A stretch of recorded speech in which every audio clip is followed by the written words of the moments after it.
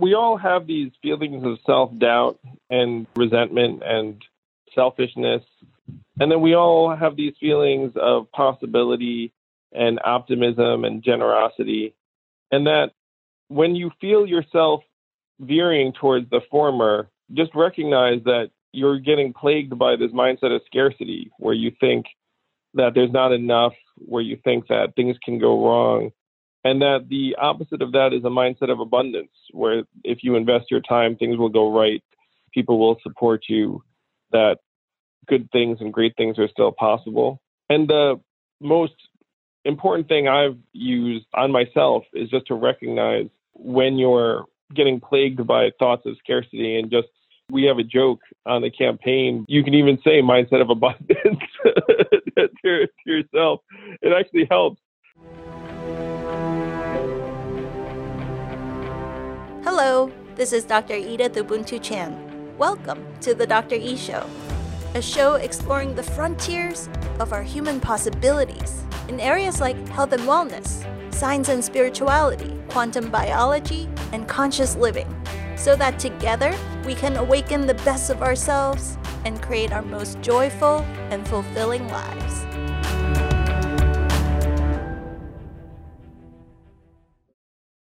Imagine a new society built upon the mindset of abundance instead of the mindset of scarcity. Imagine a society that transcends beyond the old dichotomy of socialism versus capitalism in a way that takes advantage of the very best of both worlds. Now imagine a society that directly eradicates the root cause of poverty, and instead of measuring its progress based on chasing GDP and the almighty dollar, is a society that measures its progress based upon what we humans actually value, like quality of life, health, happiness, well-being, freedom from substance abuse, volunteerism, community, and so on. Now imagine a leader in this country that's a genius problem solver, a visionary that respects all races and genders, a person who's funny, nerdy, humble, yet confident. Think this sounds like some distant utopia? It's time to think again. My guest today is the presidential candidate Andrew Yang, whose platform seems to be from the future. But the more you listen to him talk, the more you realize that this kind of reality is available to us right now. Andrew has done the math, and he's discovered that we don't need to be living in a society where 79% of Americans are struggling, living paycheck to paycheck, and half the country can't handle an unexpected $400 or $500 expense. There is nothing stopping us from declaring ourselves a dividend, the freedom dividend, of a universal basic income of $1,000 a month for every American 18 plus. Andrew shares a beautiful vision of what he calls human-centered capitalism, where we realign our economic incentives back with our human values. On his website, yang2020.com, he has fleshed out over 100 game-changing policies. And not only does he have the most interesting and revolutionary platforms of all the candidates, he's also an eloquent, fun, and engaging speaker. He's refreshingly non-politician-y and has a way of calling out the BS in our political system with clarity, respect, and humor. And it so happens that we went to high school together. So please help me in welcoming the founder of Venture for America, author of the best-selling book, The War on Normal People, the 2020 presidential candidate, Andrew Yang. Yang Gang 2020. Yang Gang 2020. Yang Gang 2020. Yang Gang. Wow, that was the best intro ever. Thank you so much, Edith. I should have you introduce me and hype me up everywhere I go. That would kind of be a dream. The energy of this campaign is just so amazing. Congratulations on the rocking debate performance. They called you the longer than long shot, and now we're really seeing the huge momentum because honestly, you're just speaking to the heart and soul of the frustrations and also the dreams and aspirations of every human being. That's so kind. I understand why people are turned off by politics. I get it. I really do. And it seems like a giant waste of time and energy for many, many people who have the ability to make positive improvements in their own environments and their own lives. I was drawn to it by the certainty that we're going through this fundamental transformation of our economy, and most Americans, most politicians don't understand what it means. And so I felt driven to try and make the case to the American people. And I'm happy to say it's coming through loud and clear, but really it's people like you that are helping us get the word out. So thank you so much. You know, it's such an honor to support your campaign because honestly, it doesn't feel good to have a huge part of our society that is so influencing our everyday experience of life, but you don't agree with it. You know, you don't feel like you're in harmony with it. So you kind of just survive like, well, I'm just going to not watch the news that much. The two-party system arguing about everything and causing more divisiveness and not actually moving our country forward. So it's so exciting to finally have a candidate that we feel like we can align with. That makes me so glad to hear. No, one of the only possible virtues of the exhaustion of Trump is that I think the country is ready for something very different, and that we have to take advantage of this chance to swing the pendulum dramatically in the other direction. So can you give us a little bit backstory? What gave you the guts to run for presidency? Because a lot of us complain about the system not working, but you actually got up the courage and said, I'm going to run for president with no political experience in your past.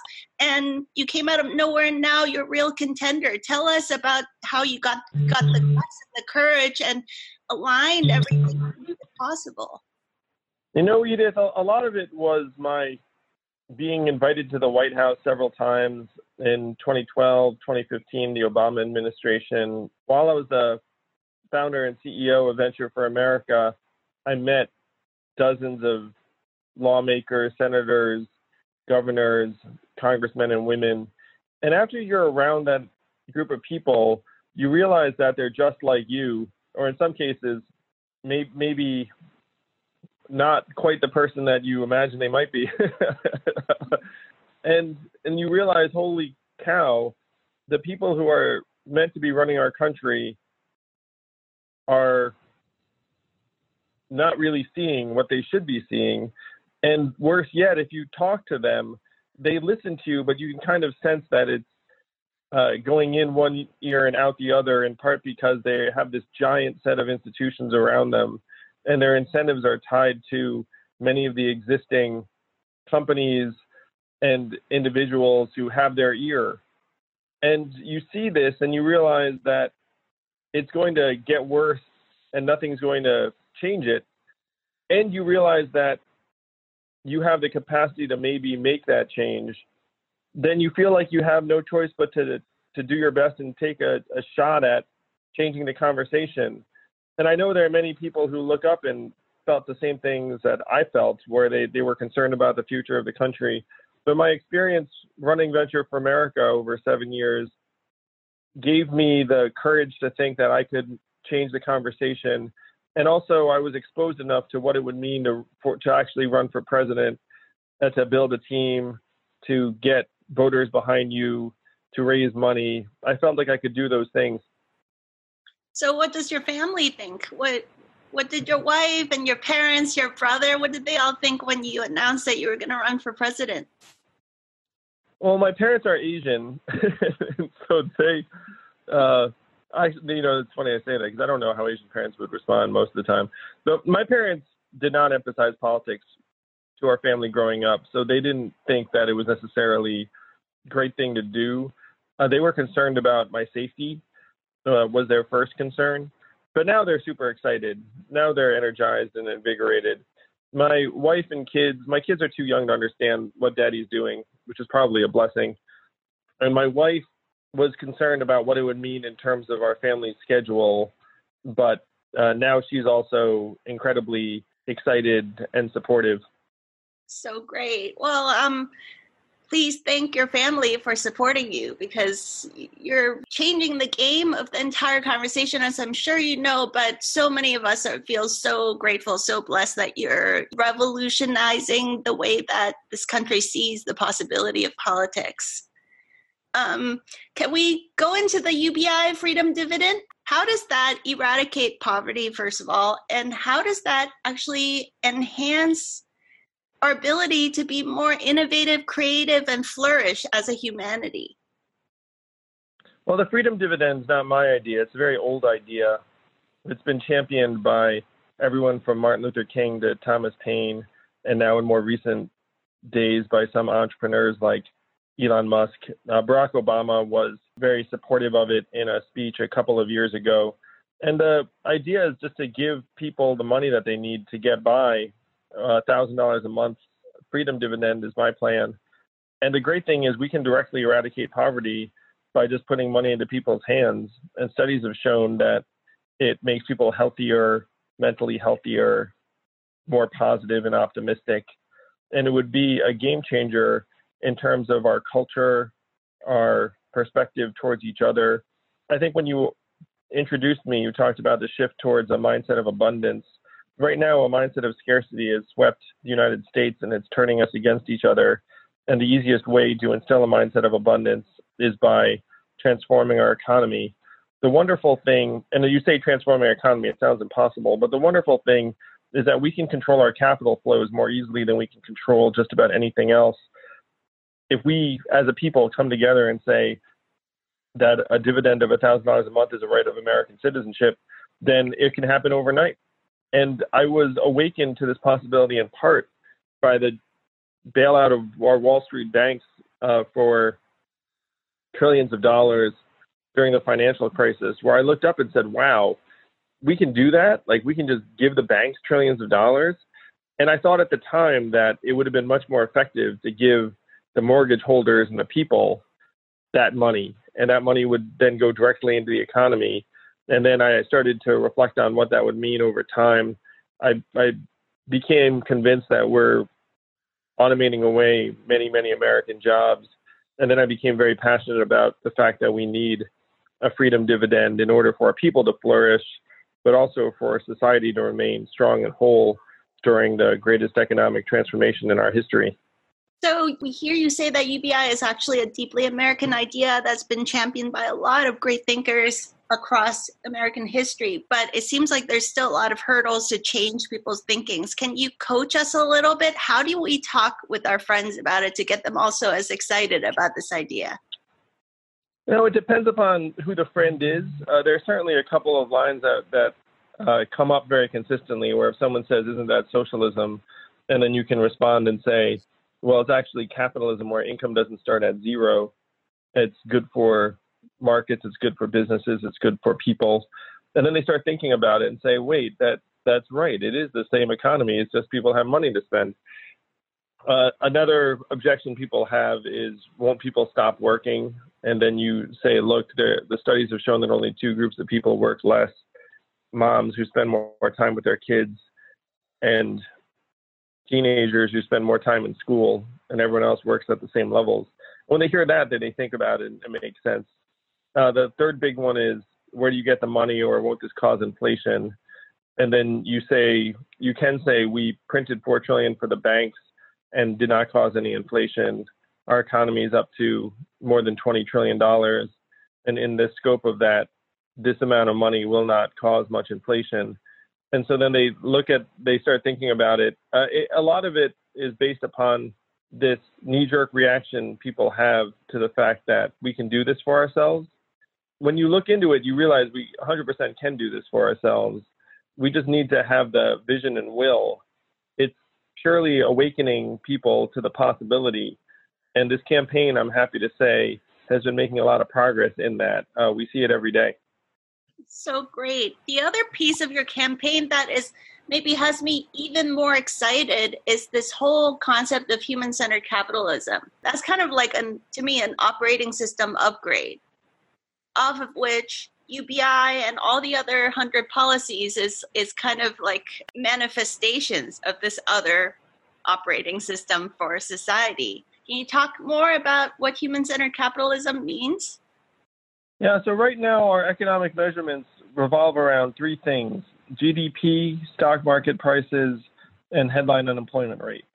And GDP is perhaps the most misleading, that our GDP is at record highs, but we're also experiencing record high levels of suicides, drug overdoses, anxiety, depression.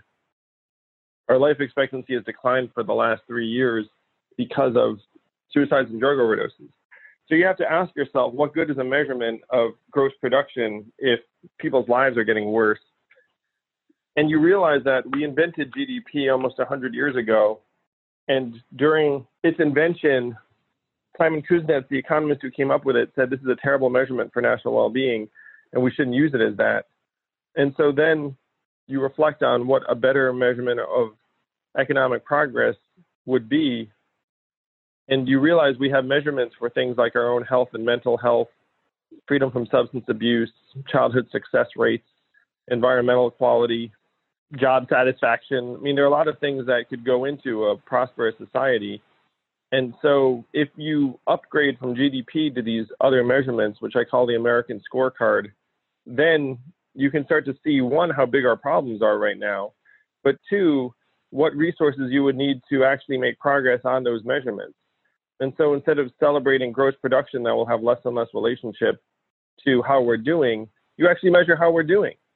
And then if something helps us do better, then it's good. If something is hurting us, then it's bad. And then we can completely change the operating system, because right now, I was just in Flint, Michigan, and right now, if you look at what it would cost to upgrade the infrastructure of those pipes, you look up and say, oh, well, this is tens of millions of dollars, it's too expensive for this community.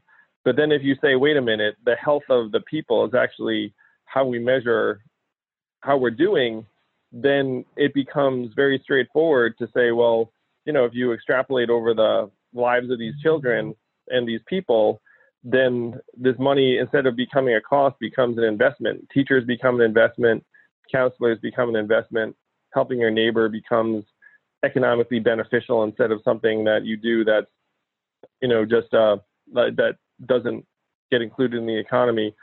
So that's the big shift that we need to make. And we need to make it as fast as possible, because the gross production and how people are doing are now very, very different things.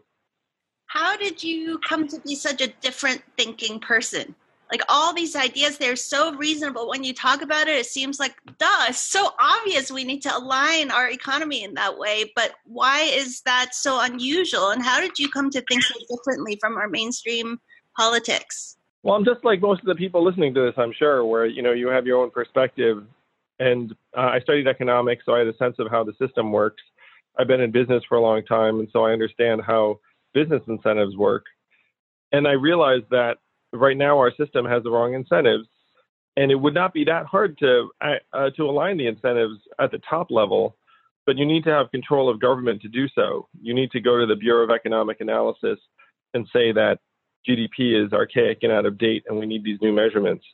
So my personal evolution is from very unhappy lawyer for 5 months to failed entrepreneur to successful entrepreneur to nonprofit founder. And then if you start and run a nonprofit, and this is similar to your work, Edith, where you're trying to make people stronger, and you realize that capital efficiency and helping people sometimes pull in opposite directions. And so that's how I arrived at this need. The other thing is that if you spend 7 years working in the Midwest and the South, you realize that technology is blasting away many, many American jobs at historic levels, and that many of these people are struggling to find new paths forward. Pay for us that kind of bifurcation that we have right now. Like, what is the super dystopian future if we keep going down the trajectory we've been on? And what's the possibly more utopian future with AI and robots completely changing our economy? Tell us the kind of choice A and choice B that we're at. Well, you can see our current future ahead of us very clearly, and it's one reason why people listening to this hate politics so much, is you look up and you see a political system that's in gridlock and nothing can really get done, and you have the same arguments. You have one cable network for one side and one cable network for the other side. Meanwhile, our society is falling apart. Our kids are more anxious and depressed than ever. Drugs are at record highs. We now have mass shootings at historic levels that are unthinkable. And the danger is that we actually start shrugging and saying, I guess this is just the way it is here in America. I mean, that's where we're heading, but it's going to get even worse when cars and trucks start driving themselves and artificial intelligence displaces millions of call center workers and other types of business process employees. So that's the path we're on right now. It's very, very bleak. It's ugly. The only way that we can turn this around is by thinking of ourselves and work and value on a higher level. And it's possible. It is. All we need to do is get enough Americans on board with the fact that we can build a human-centered economy, which, it's easier said than done, obviously. I mean, it's going to be a haul opening people's hearts and minds. But if we get enough people on board, then we can rewrite the rules of our economy for ourselves. I mean, there's nothing stopping us from doing it. So that's the danger and the opportunity. I mean, the danger is why I'm running for president. I saw very clearly that if we did nothing, my kids were going to grow up in a country that was unrecognizable, and that I thought I had a chance to hopefully steer us towards the more positive version of our future that is still possible. It just requires millions of us getting together and fighting to make the case to our fellow citizens. They say how you do one thing is how you do everything. Is this also how you run your life? Like as a human being, you're always looking to take care of inefficiencies and do things a smarter way. Like, is this how you've always been as a person, that you always kind of like call out the BS and clean up the inefficiencies and stand up for what's not right? Were you like that as a kid? Well, if you saw me at Exeter, I was the brooding, angsty teen who listened to The Smiths and The Cure.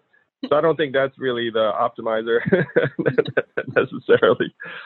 And certainly, even in my life, I mean, I'm profoundly grateful to my wife and other people in my life, where I think I'm good at focusing on a few really important things and then pushing very hard in those directions.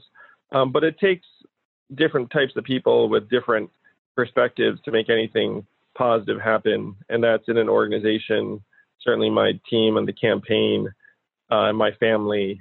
We all have to contribute in the way that we're able to and maximize that, and hopefully have the right sort of people around us who will accept us for who we are and build on our strengths and weaknesses.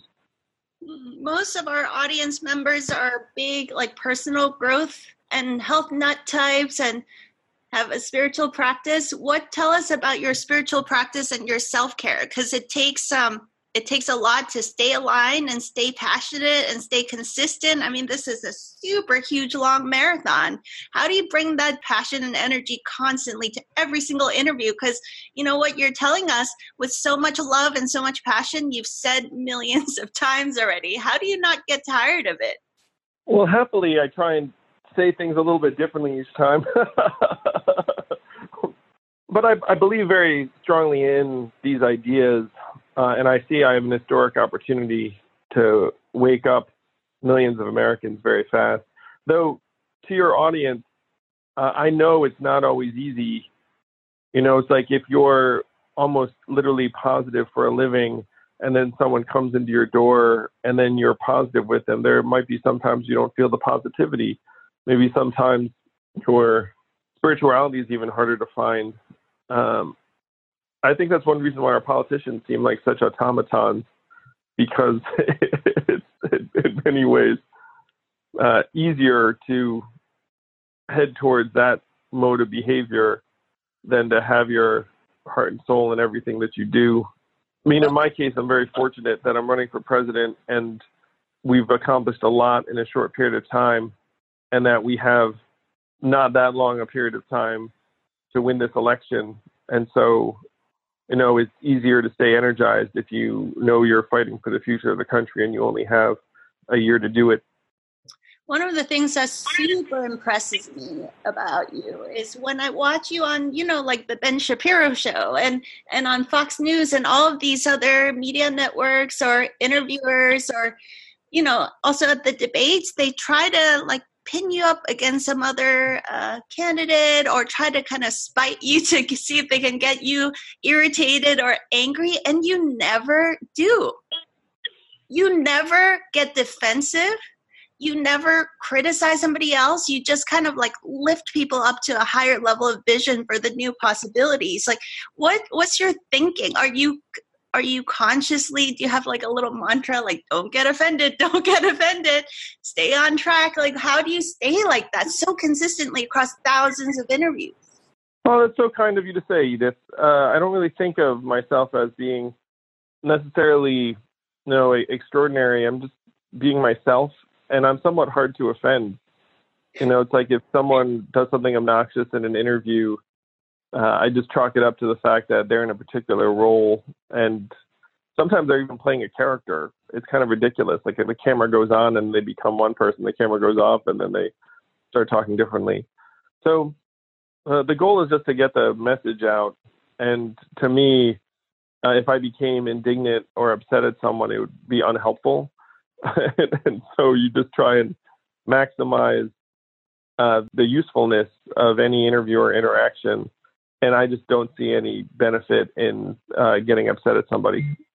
That is so awesome and so refreshing and so rare in the world in general, but especially in politics. So I think just seeing your example on TV is so great for young people to see that there's a whole different way of engaging with social activism where we don't have to get angry all the time and be fighting and creating more wars upon wars, that there's like a high level of conversation that is possible when we see a problem in the world and we want to fight for what's right. It doesn't have to be with this kind of like defensive, angry kind of energy all the time. Yeah, that's been an adjustment for me. I mean, certainly at the debates, they kept trying to have me say something mean about someone else's plan or person or whatnot. And I didn't even realize they were doing a split screen until after the fact. I was like, oh, look at that. I didn't even realize they wanted me to somehow throw a rock at right, a huge Joe or whatever. you got by far the hugest cheers on the debate stage because you were speaking to what really resonates. Like people are like tuning out when all the politicians are talking on top of each other. They just want to turn off the TV. We've had enough of that, Well, I've certainly had enough of that. And I am completely with you that most Americans are fed up, and that if we have someone who just wants to solve problems, that can actually sweep the country. And that I am the opposite of Donald Trump, and that he's this exhausting spectacle.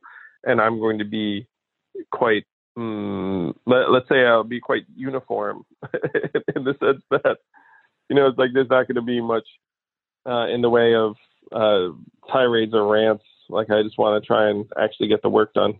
Yeah.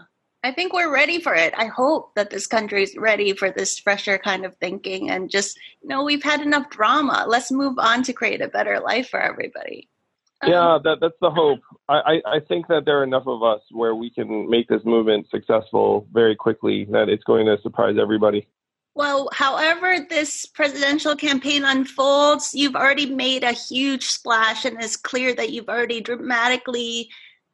created the tipping point of thinking in this country for sure. So just already, congratulations on what you've already done. Whether or not you get the nomination, you've already made a huge impact in this country. So I'm beyond words how grateful I am that you got the courage and the resources and the heart, the soul, the energy, and all the logistics aligned to make this campaign happen. Well, thank you, Edith. But the goal really is to go all the way, in the sense that, like, I'm not in for nicely done, kind of like clap on the back. I mean, the fact is our society is getting ripped apart, and there are limited ways that we can keep it together and we can change it. But thank you. I mean, I'm very grateful and appreciative. And sometimes I do reflect on how far we've come. But in true immigrant-y fashion, as soon as something happens that's good, it's like, okay, like, let's try and get to the next level. And so it's really an opportunity right in front of us that change can happen faster than most anyone thinks. So I know your time is very precious. You get called to all kinds of interviews all day long. And also after the big push to prepare for that awesome debate, I'm sure you could use some resting time. So I'd love to wrap up this conversation with last two questions. Second to last question is, how can we follow and support your work? be incredibly grateful for any support. My website is yang2020.com. The campaign is growing all the time. We're poised to make the fall debates. We have over 150,000 individual donors. And if you want to keep up with the campaign, we're on all the social media. Just ping us, put your email, follow me on Twitter. Ideally, just make a donation of any amount at yang2020.com, and then you'll be with us every step of the way. Awesome. And those of us that want to volunteer, what are all the ways that you'd like us to support your campaign beyond just the donations? Well, the best way to help is to spread the word to other people, to let them know that we can change our society for the better and we can rewrite the rules to work for us.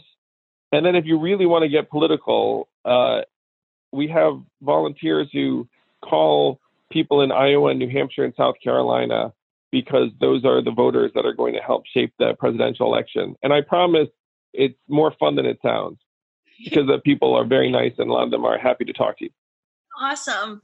I've been really active in your Facebook Basecamp group of your really gung-ho supporters. I'm so impressed by the passion and also the kindness, the good-heartedness of everybody that's supporting your campaign. And just like, it's like that little taste of that future possibility where it's like the ex-Trump supporter and ex-Bernie supporters, the libertarians and the super left-wing socialist idealists and everybody in between, the centrists, the entrepreneurial types, the stay-at-home mom types. And I know personally my community, a lot of moms that are at home with children with special needs are really moved by your platform. And it's that taste of what's possible when we unite everybody and stop all this divisive rhetoric. You know, there's such a beautiful new world we could create together as a community. Oh, that's so tremendous. I'm so glad that you've had that experience. I have too.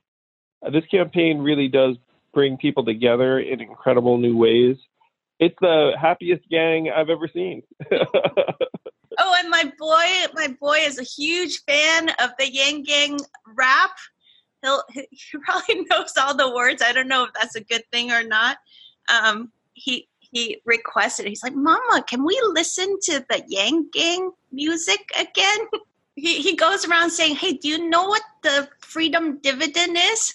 So you're going to meet him when you come to San Francisco, when we're at our event. You're going to meet my little boy. Maybe he'll do a little Yang Gang dance for you. That'll be so fun. All right, my very last question, the most important question of all. This show, at the end of the day, is about tapping into our highest level of human possibilities. Throughout all your experience in life, you studied economics in college, and then you were a lawyer, unhappily for 5 months. Then you created many different ventures, some successful, some not as successful. Throughout all those ups and downs, and then running your own nonprofit, and now running for president, you've engaged with so many different types of people, so many different communities. If you could distill it down to just one thing, what do you feel is the single most important thing we should know to tap into our highest level of human possibilities? But we all have these feelings of self-doubt and resentment and selfishness. And then we all have these feelings of possibility and optimism and generosity. And that when you feel yourself veering towards the former, just recognize that you're getting plagued by this mindset of scarcity, where you think that there's not enough, where you think that things can go wrong. And that the opposite of that is a mindset of abundance, where if you invest your time, things will go right. People will support you, that good things and great things are still possible. And the most important thing I've used on myself is just to recognize when you're getting plagued by thoughts of scarcity. And just, even in my case, we have a joke on the campaign, but just, you can even say mindset of abundance to yourself. It actually helps. And then you become more optimistic and thoughtful and generous, and good things happen in ways that reinforce themselves. Like, as you make good things happen and people realize that you're trying to move the ball forward and you're not about any kind of other agenda or conflict, then the mindset of abundance ends up feeding itself.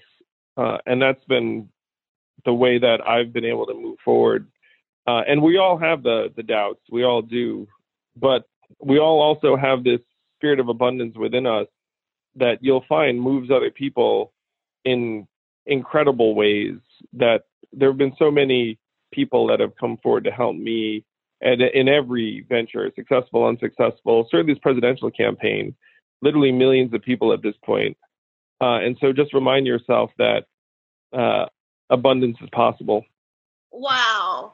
Thank you so much for those beautiful words of wisdom. It's so inspiring that you're not just talking the talk, but you're walking the walk, and you're out there changing our thinking and really actively creating a whole different possibility of a society where we live those. We don't just talk about it on TED Talks or write books about it. We actually act on it and set up society that's aligned in this completely different way. I'm so excited to be alive. Every time I hear you talk, it blows my mind yet another level. So I am beyond words with gratitude for all that you're doing on this campaign trail.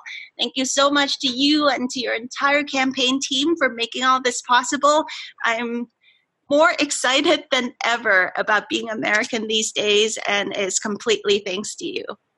And thank you so much for making time to chat with us. Thank you, Edith. I can't wait to meet you and your son in person, and we will see you very soon. Thank you for being such an awesome human. Let's show America what's possible. Woohoo! Bye-bye. Thank you. Bye, everyone. Hi, friends. Did you love that interview? If you did, please leave a review and share with all your friends so that many more people can benefit from these game-changing insights. You can also go onto our website, dredithubuntu.com, and subscribe to our newsletter, where you'll receive free trainings and next-level ninja tools that we only share on our newsletter. Together, let's turn your life into a brilliant masterpiece.